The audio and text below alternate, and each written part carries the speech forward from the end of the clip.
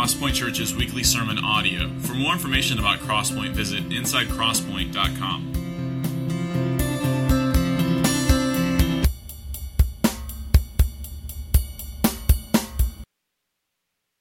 Good morning, everybody. If you would, go ahead, turn. It's behind me there, Luke chapter 4, verse 14, but please don't read. You won't usually hear a pastor say, please don't read your Bible. Please don't read your Bible yet. I got to be honest with you. This is not a joke. I would rather be doing this than that any day of the week. Sometimes people are like, you ever get nervous to preach? I'm like, well, I mean, as long as you just preach what God's word says, you don't have to worry too much. That's hard. That's ridiculous. Anyway, no. Hi, I'm your pastor. Here are my children misbehaving and smacking each other with pearls in the forehead. Pray for them. All right, Luke chapter 4. Just one quick thought. I don't have like a cute anecdote to like start. I'm just going to pray and we're going to start in Luke 4. And I don't want you to think this is like the pastoral cute little anecdote. Karen Ant, because we were doing the little thing, she was like, you need to dress up a little bit, and you're preaching, so hence the tie. But I'm wearing new shoes. They're nice.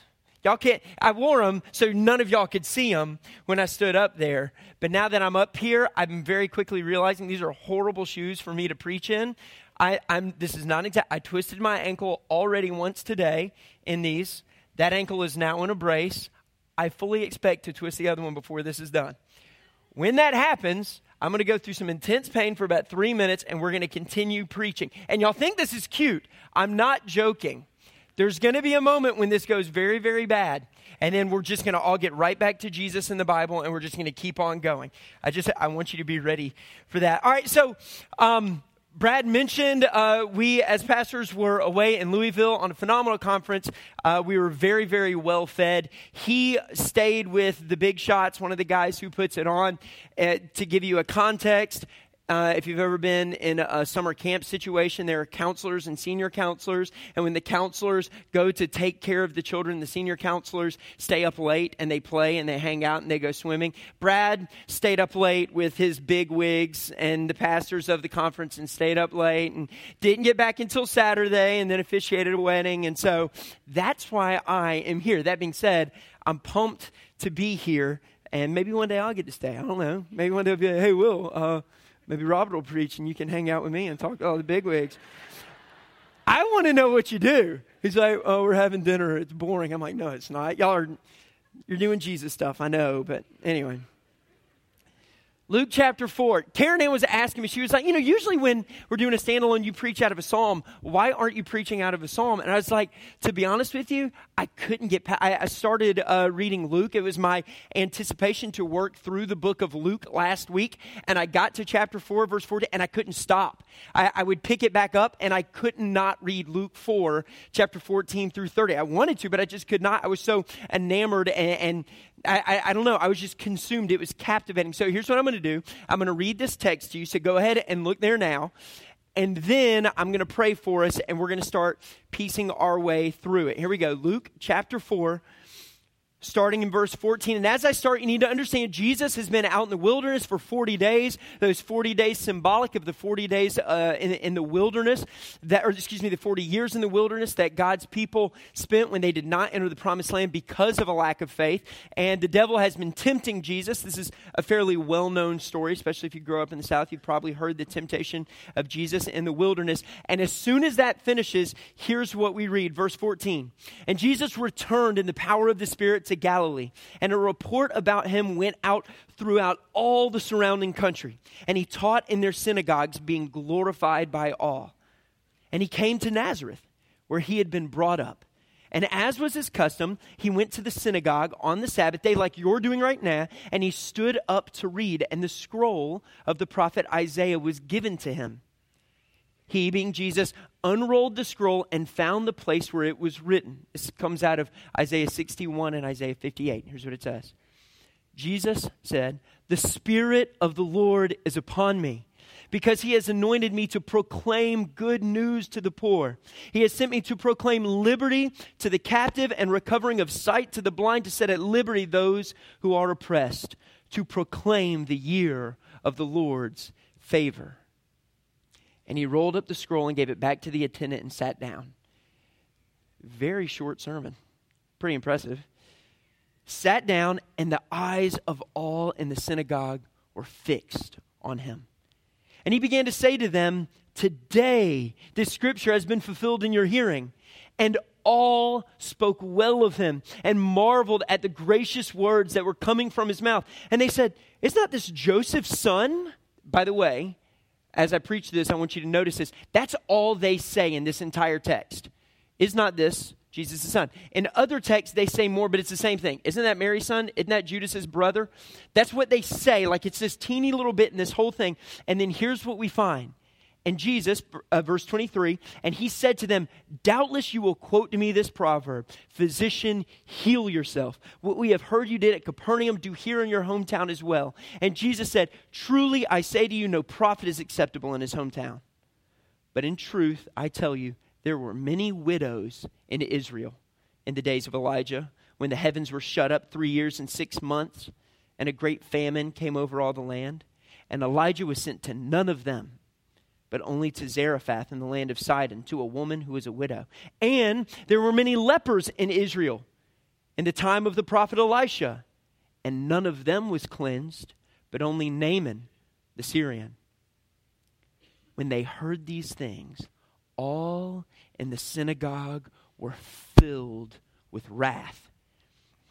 And they rose up, and they drove him out of the town, and they brought him to the brow of the hill on which their town was built, so that they could throw him down the cliff. But passing through their midst, he went away." I don't know if you see why I was so enamored and consumed with this passage. There's so much, there's this whole situation where Jesus goes and like everything is going well. People are marveling at him. They're glorifying him. They're saying nothing but good things about him. Then he mentions a couple of things from the Old Testament, and everything just turns. And they're filled with wrath, and they're filled with anger, so much so that they want to kill him, right? It's like, boom, huge switch. But then, and by the way, the things that he holds them accountable for, they didn't even say. They were things that they were thinking. And then they take him to the edge of the cliff to kill him, and he walks through their midst. Some of you have probably heard this before. I'm sorry, I'm working on it, B. Too close? Is that me? I'm not even moving. I didn't do that. Didn't do that. Hang on. That's one. Hey, all right. Hate this. Every piece of me hates this. All right. What was I saying? Okay. So we've heard this whole concept of Jesus walks through their midst. It's like, oh yeah, that's incredible. That's supernatural. But have you ever thought about this? Why didn't he just do that the moment they got angry? Right? Like they have to go through this whole process of getting him to this hill, of like bullying him, pushing him. And all of a sudden he walks it. Why didn't he just do that there? And not only that, the thing he holds them accountable for is something they think. It's not even something they say. I read this text and I just can't get away from it. I'm enamored. I'm blown away with it. Now, here's the thing.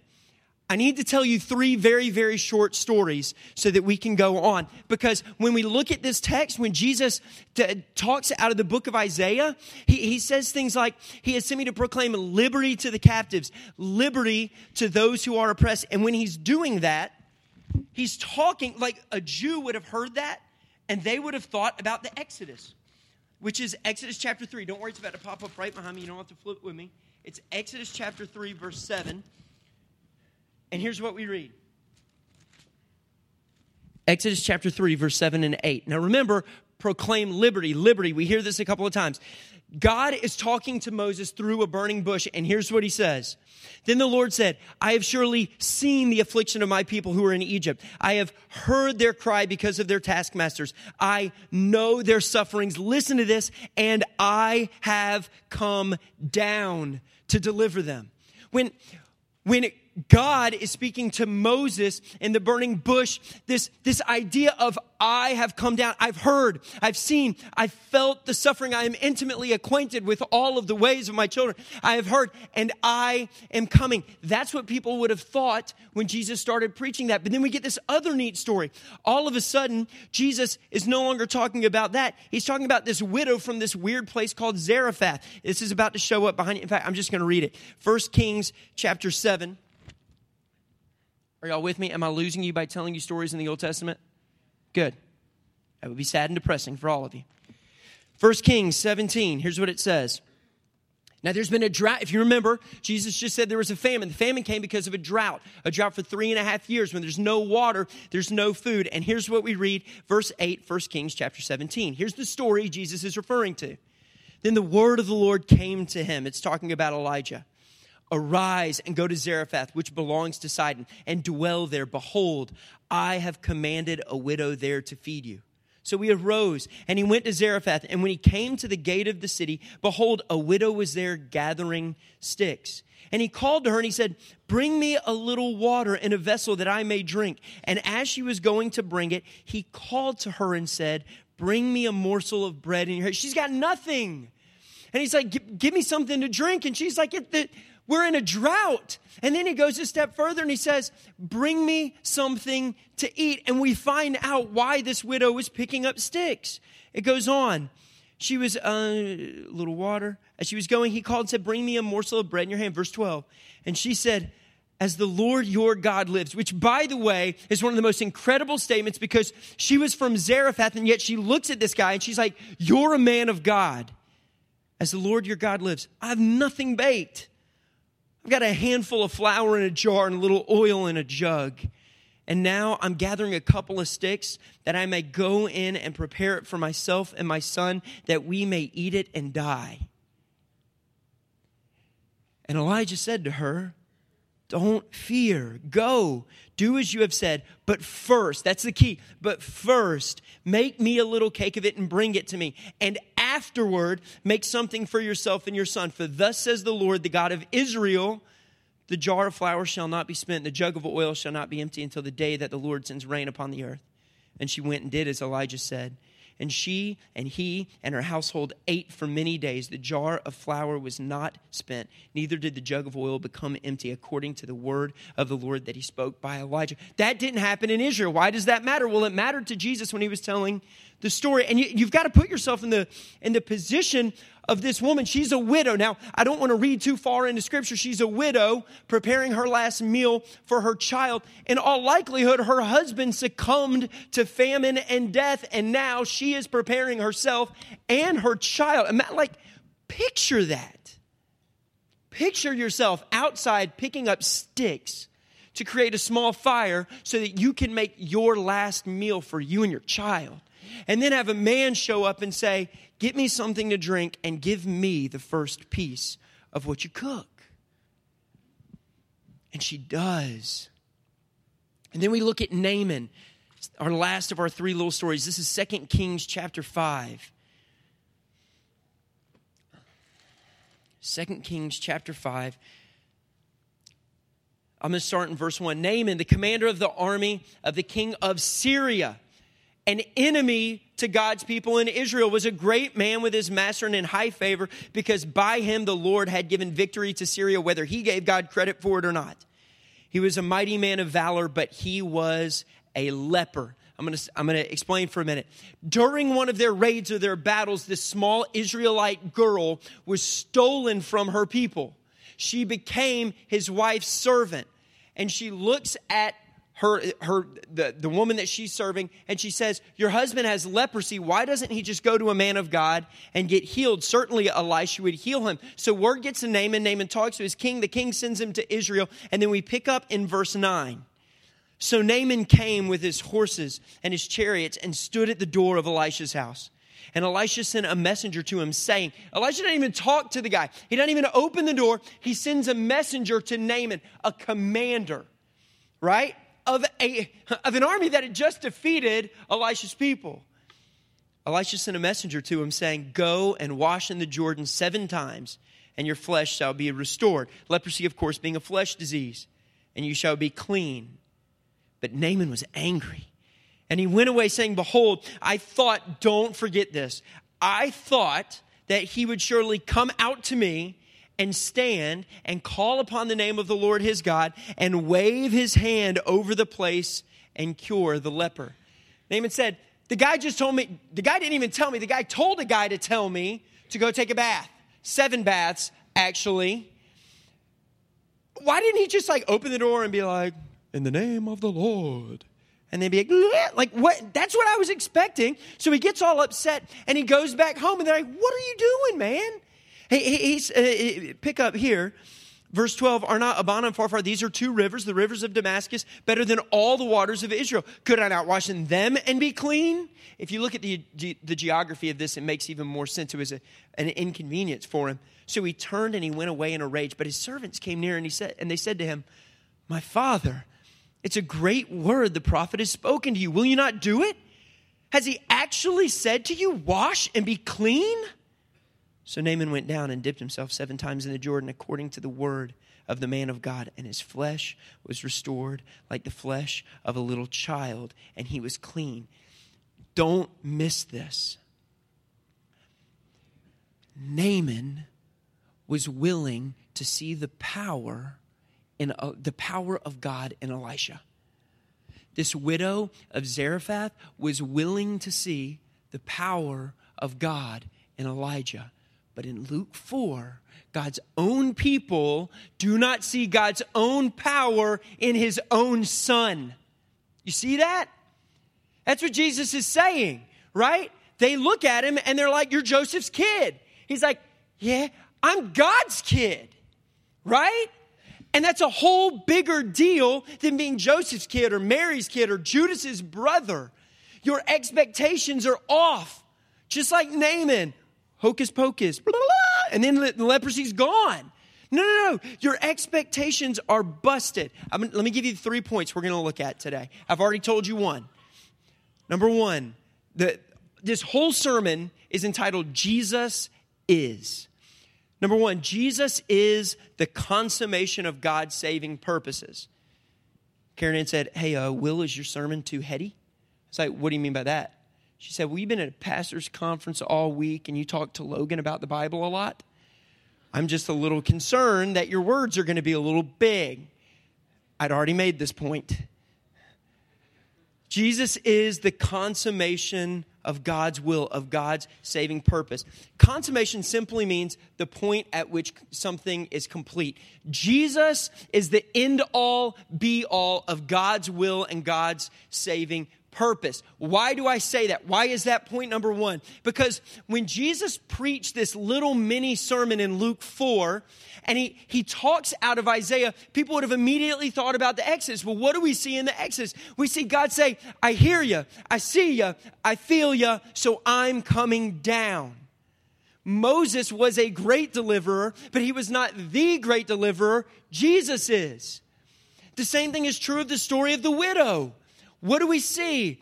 We see Elijah, let me make sure I got it right. Yes, Elijah show up and be this incredible provider for her. She has a death sentence, and Elijah provides. But what is that actually pointing to? It's pointing to the one who provides more than just food for us to live by, but food for our soul to live by in Jesus Christ. And they're missing it. And then he tells a story about Naaman and Elisha. And it's obvious. He had a death sentence too. Leprosy will kill you. And what happens? He goes, and the point is not that Elisha is powerful. It's not that Elisha is this great physician. It's that Jesus is the great physician that can not only heal our physical diseases, but our much bigger, deeper, spiritual disease, our sin. And they missed it. Not only did they miss it, but it would be like you missing something that's right in front of you. It would make sense for Naaman to miss it. He was a Syrian. He wasn't a fan of God's people. It would make sense for Naaman to miss it. He didn't get what he expected. He got a messenger, not the man, and he didn't get hocus pocus. He got a command. It would make sense for the widow to miss it. Somebody just asked her for her last meal. No, I'm going to eat My son's going to eat, and who knows, maybe it'll rain, but I'm not feeding you. Who are you? No. She realized that there was power there. And if you haven't picked up on this beautiful little truth that should serve all of us who are believers or thinking about becoming believers, do you notice that all of that happens after their faith? Naaman's not healed and then goes and takes a bath. The widow is not provided for and then gives Elijah something. No, it all comes after their faith. Well, what are people missing in Luke 4? What are these Jews missing in Luke 4? Why are they so upset? Point number 2. Jesus is the identification of God's people. Jesus is the identification of God's people. Let me give you an example. Several years ago, this little oval, I think it's blue and yellow bumper sticker, though it's never put on the bumper, it's always put on the window, started appearing on vehicles all across the Southeast. It's a little sticker that says 30A, 30A. Y'all know what I'm talking about. Don't worry, I'm not going to bash you. I got Pine Cove on mine. Some of y'all may have a little SSI, little St. Simon's Island. Okay, I'm not bashing on going on vacation. Enjoy it. Let it cause you to think of heaven. Tell people about Jesus while you're there. That's not, so don't be like, oh, guard up, I'm not listening. I love 30A. We take pictures of our children on their bikes. Great, whatever, I don't care. That's not my point. My point is that these people in Luke 4 were identifying with the wrong thing. It would be like a family putting a 30A or a SSI or a Pike or anything else, putting this bumper sticker on their window and then thinking that that identifies them as a family. But here's the thing. It doesn't identify you as a family. You don't live there. You don't pay taxes there. Do you want to know what's identifiable for you? Your license plate. That little hot pink sticker, whatever the new color is going to be, because I have to get one in a couple of months. It's that thing that, listen to me, had to be paid for. That's your identity. That little thing, that's it. You can say I'm a 30A identity. You can say you're whatever bumper sticker identity you want to be. Sure, but that's for this little bitty bit of time. Where do you live? That's your identity. And that thing had to be paid for. Now, you could say, I had to pay for my 30A sticker. I don't know. Maybe you did. For all I know, they're handing them out. I have no idea. If you paid for it and somebody else got it, you have to deal with that. I'm sorry. But there's a difference when something legally must be purchased. Are you picking up the parallel I'm trying to lay down here? Your soul legally had to be purchased. Either that's your identity or it's not. You can say, hey, I'm in the synagogue. I'm in Luke chapter 4. I'm listening to Jesus, right? I spoke well of him. I'm thinking gracious things about him. That's just a bumper sticker. What happens when he says, it's either me or it's nothing? Jesus is the identification of God's people. It has nothing to do with being an American. It has nothing to do with being in the South. It has nothing to do with being a churchgoer, the clothes that you wear, the Bible studies you attend. It has nothing to do with any of that. It's Jesus or it's nothing.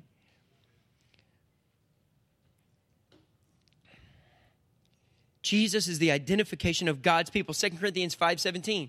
Therefore, if anyone is in Christ, he's a new creation. Not if anybody is in the synagogue, not if anybody is in the church, not if anybody is into Christian radio, not if anybody is into Bible studies, not if anybody's into anything else. It's where's the verse?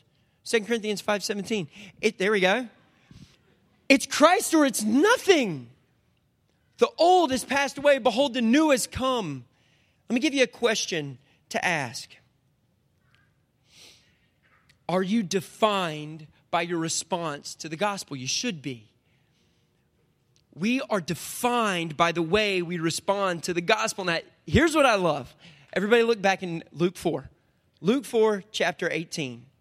I'm going to ask you a question. It is rhetorical. You do not need to answer out loud. I don't feel like saying no, like I do at youth. Some of y'all would be more offended than a student would be. So I'm not going to do that. But I want you to actually come up with an answer to this question. Verses 18 and 19. What is the prominent word? Look, what is the prominent word? Spirit of the Lord is upon me because he has anointed me to proclaim good news to the poor.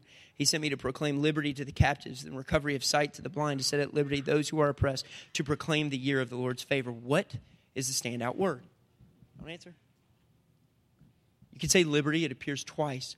Proclaim is the word. It starts everything. It's repeated the most often. The Spirit of the Lord is upon me because He has anointed me for what? To proclaim good news to the poor. He has sent me for what? To proclaim liberty to the captives and recovery of sight to the blind, to set at liberty those who are oppressed, to proclaim the year of the Lord's favor. Here's the thing. They weren't interested in Jesus' proclamation. They were interested in His benefits. They wanted benefits without obedience. That's what's happening here. Jesus is the identification of God's people. Now, there's a million different things I could tell you about why Jesus is the identification of God's people. I'm going to give you three, because I'm going to give you three that they get absolutely backward in Luke chapter 4. Number one, a true believer knows Jesus is everything. We sang it this morning when we sang my favorite hymn, and now I can't remember the name of it. Be Thou My Vision. Thank you very much. When we sing Jesus is everything, a true believer knows Jesus is everything. They weren't interested in the proclamation of Jesus. They wanted signs. They wanted wonders. If you've done that in Capernaum, how much more are you going to do here in your hometown? And Jesus said, didn't you just hear what I said? I'm here to proclaim. I'm here to tell you something. We live in a world where our eyes inform us more than our ears do, and it's a tragedy that it is that way. I'm getting ahead of my notes, but it's just that way right now. They wanted the benefits without the obedience. They thought that they were in for all the wrong reasons. They thought that they were good enough because they had the I'm a Jew bumper sticker on the back of their vehicle, that they had this little tag. They thought that they were, and I can prove it to you. If you drop back one chapter, Luke chapter 3, verse 7 and 8. Verse 8 says this, bear fruit in keeping with repentance, and do not begin to say to yourselves, we have Abraham as our father. For I tell you, God is able from these stones to raise up children for Abraham. Abraham being your father does not make God your father. Jesus being your brother makes God your father. A true believer knows Jesus is everything. There's true faith, there's false faith, and there's rejection of Christ. I'm guessing you're not in this room, you're not openly rejecting Christ. You may be. This would be an odd place for you to decide to be if you're openly rejecting Christ. And if you are, then I pray by the Spirit of God that His word would hit your heart and that would turn. I think typically in this room, we either have true believers or we have false believers. And let's move it out from inside this room, but let's keep it confined. Let's just talk Southern church culture for a second here. It's a terrifying scripture to read when we read that Jesus says, depart from me, for I do not know you. Then you will come to me on that day, and you will say, Lord, Lord, and I will say, depart from me, you worker of iniquity, for I do not know you. It's a terrifying scripture. That people are showing up, calling Jesus Lord, but they weren't living with Him as Lord. It was a bumper sticker at best. There was no price being paid because Jesus was not on the tag of their vehicle. And let's just pause for a minute here. If you're a true believer, do you know how incredible that is? If you're truly believing in Jesus, do you know how insanely incredible that is?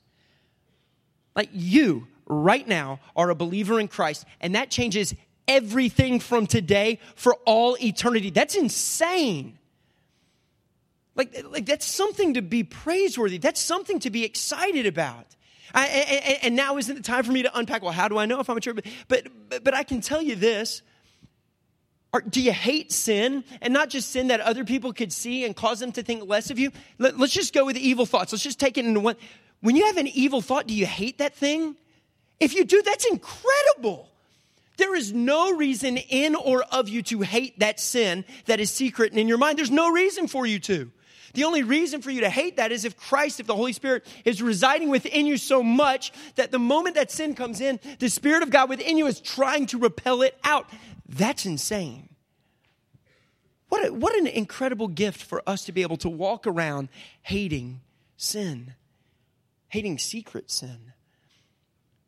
A true believer, this is the second of the three things they do imperfectly. A true believer knows God's word and allows it to inform their expectations. A true believer knows God's word and allows it to inform their expectations. What were they thinking when Jesus said today? Like, think about that. The one, even though they may not have accepted this, who lived outside of time, has now stepped into time, read this verse and said, right now, this is happening. Like, think about that.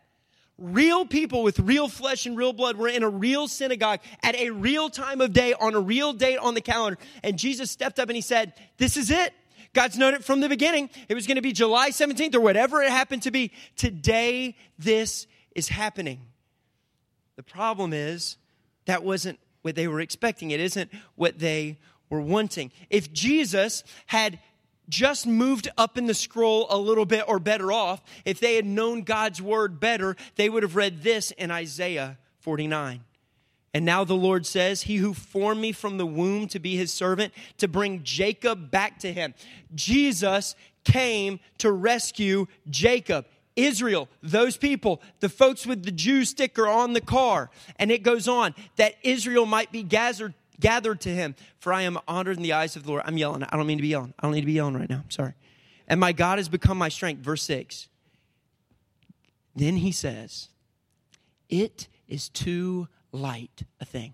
It is too small a thing that you should be my servant to raise up the tribes of Jacob and to bring it back and to bring back the preserved Israel.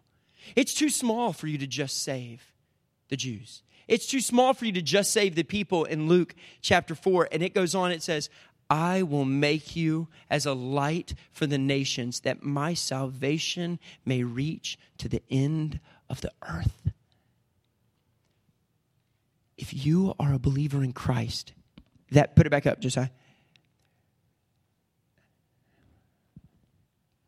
That's talking about you. That's talking about you. 2,000 years ago when Jesus said it, and then many, many more years before he picked it up, Isaiah wrote it down. And it was talking, what's your name? It's right there. He's talking about you. What do we do when our expectations don't line up with God's reality? This is what we had to wrestle with in the widow. This is what we had to wrestle with in Naaman, but they nailed it. What happens in Luke 4? Their expectations did not line up with God's reality, and we do one of two things. We either bow down like the widow. We either bow down like Moses at the burning bush when God said, I've come down to you. We either bow down like Naaman, hiding his pride and going and washing in the river, or we bow up like these people.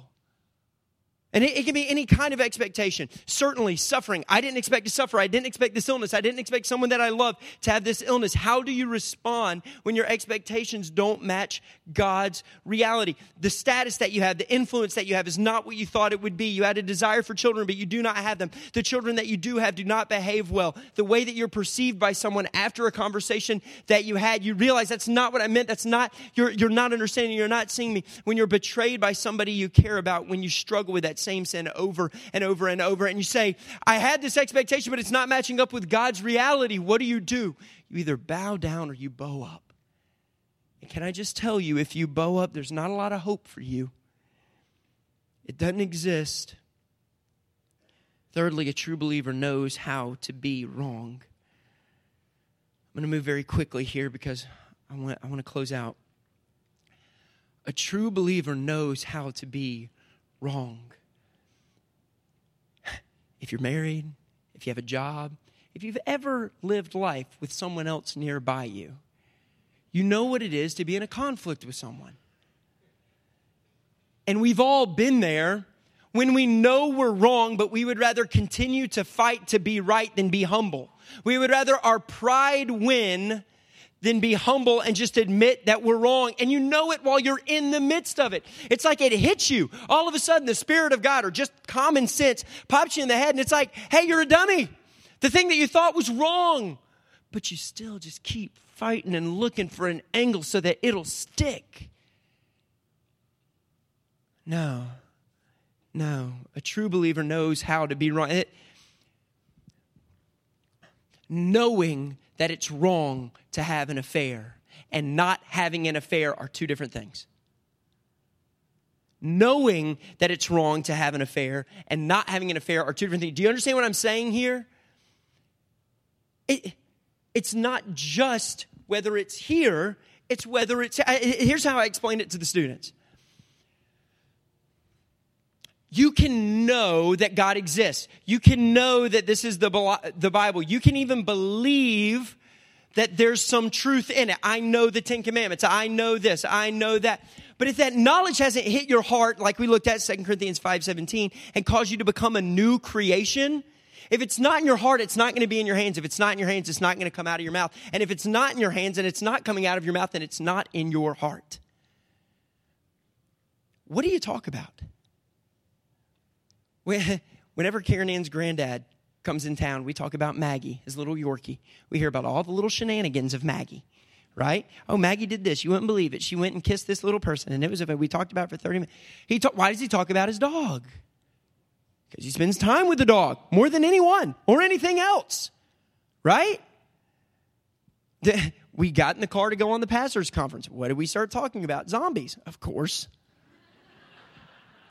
Why did we talk about zombies? Because somebody in the car was watching Walking Dead. I'm not going to tell you who because they might be ashamed of it. So we talk about zombies because it's important to them, right? Let me do the pastoral thing where you're laughing and then I go deep. Do you talk about Jesus? Do you talk about Jesus? What does that say about where you spend your time? Not just at church, not just in community group. Do you talk about Jesus because there's nothing else? There's nothing better for you to talk about. Finally, let me close here. Jesus is the salvation for all who believe. Here's the thing.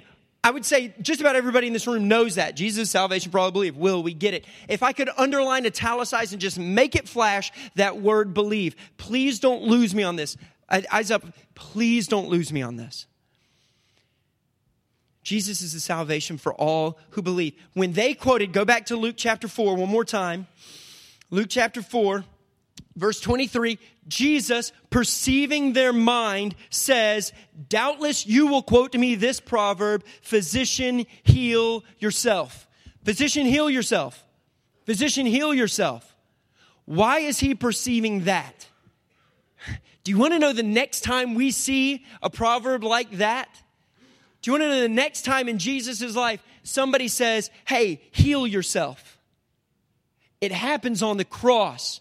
The next time we see it in Luke 23, and the people stood by watching, but the ruler scoffed at him, saying, he saved others, let him save himself, if he is the Christ of God, his chosen one.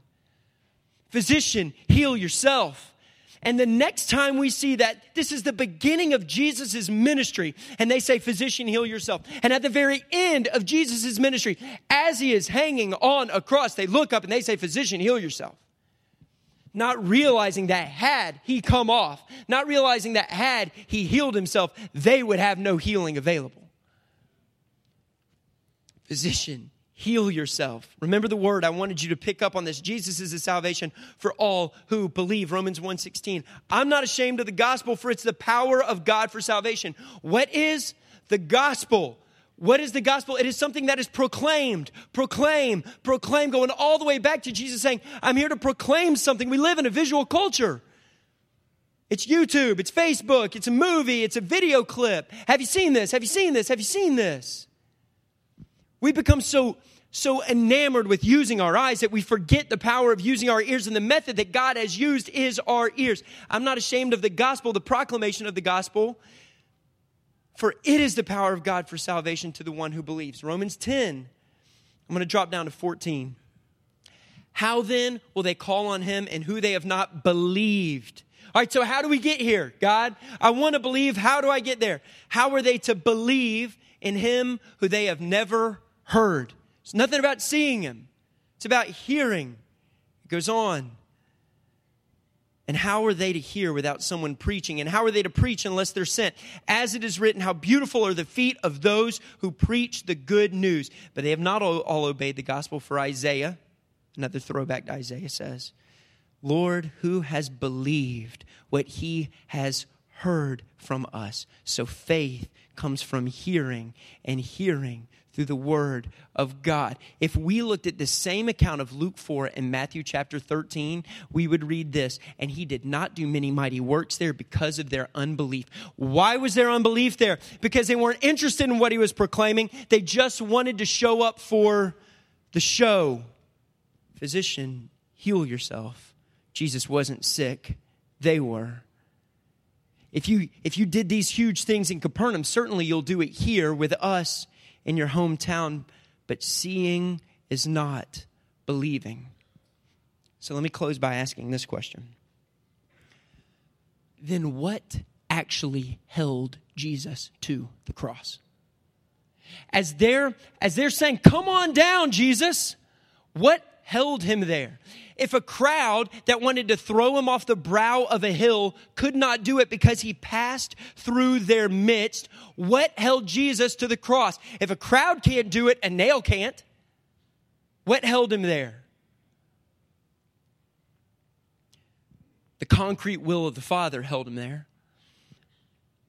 Father, if you are willing, remove this cup from me. Nevertheless, not my will, but yours be done.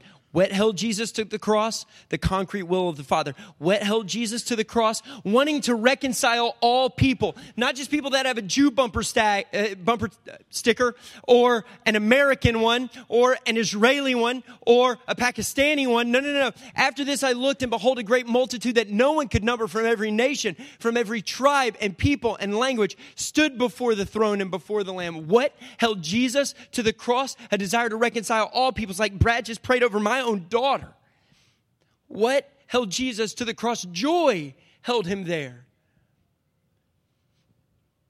Looking to Jesus, the founder and perfecter of our faith, who for the joy that was set before him endured the cross. He knew that being held there was better. It was more joyful. It was better.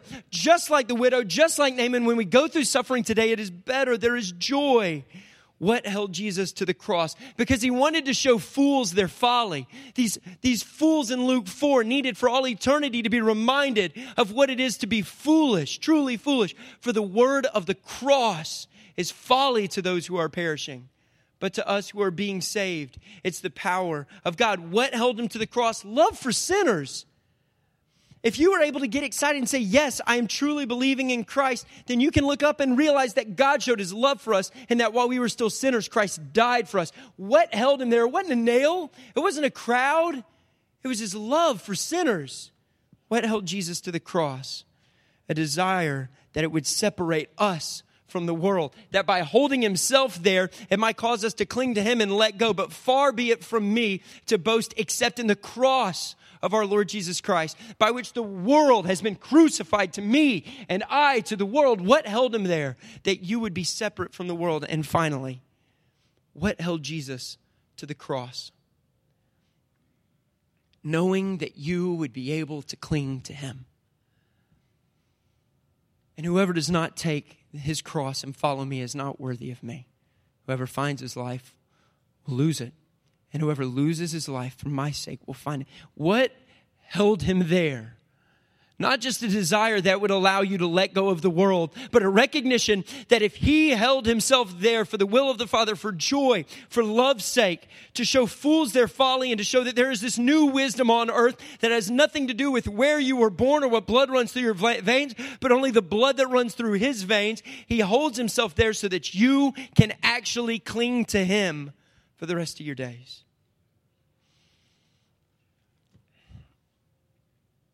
Father,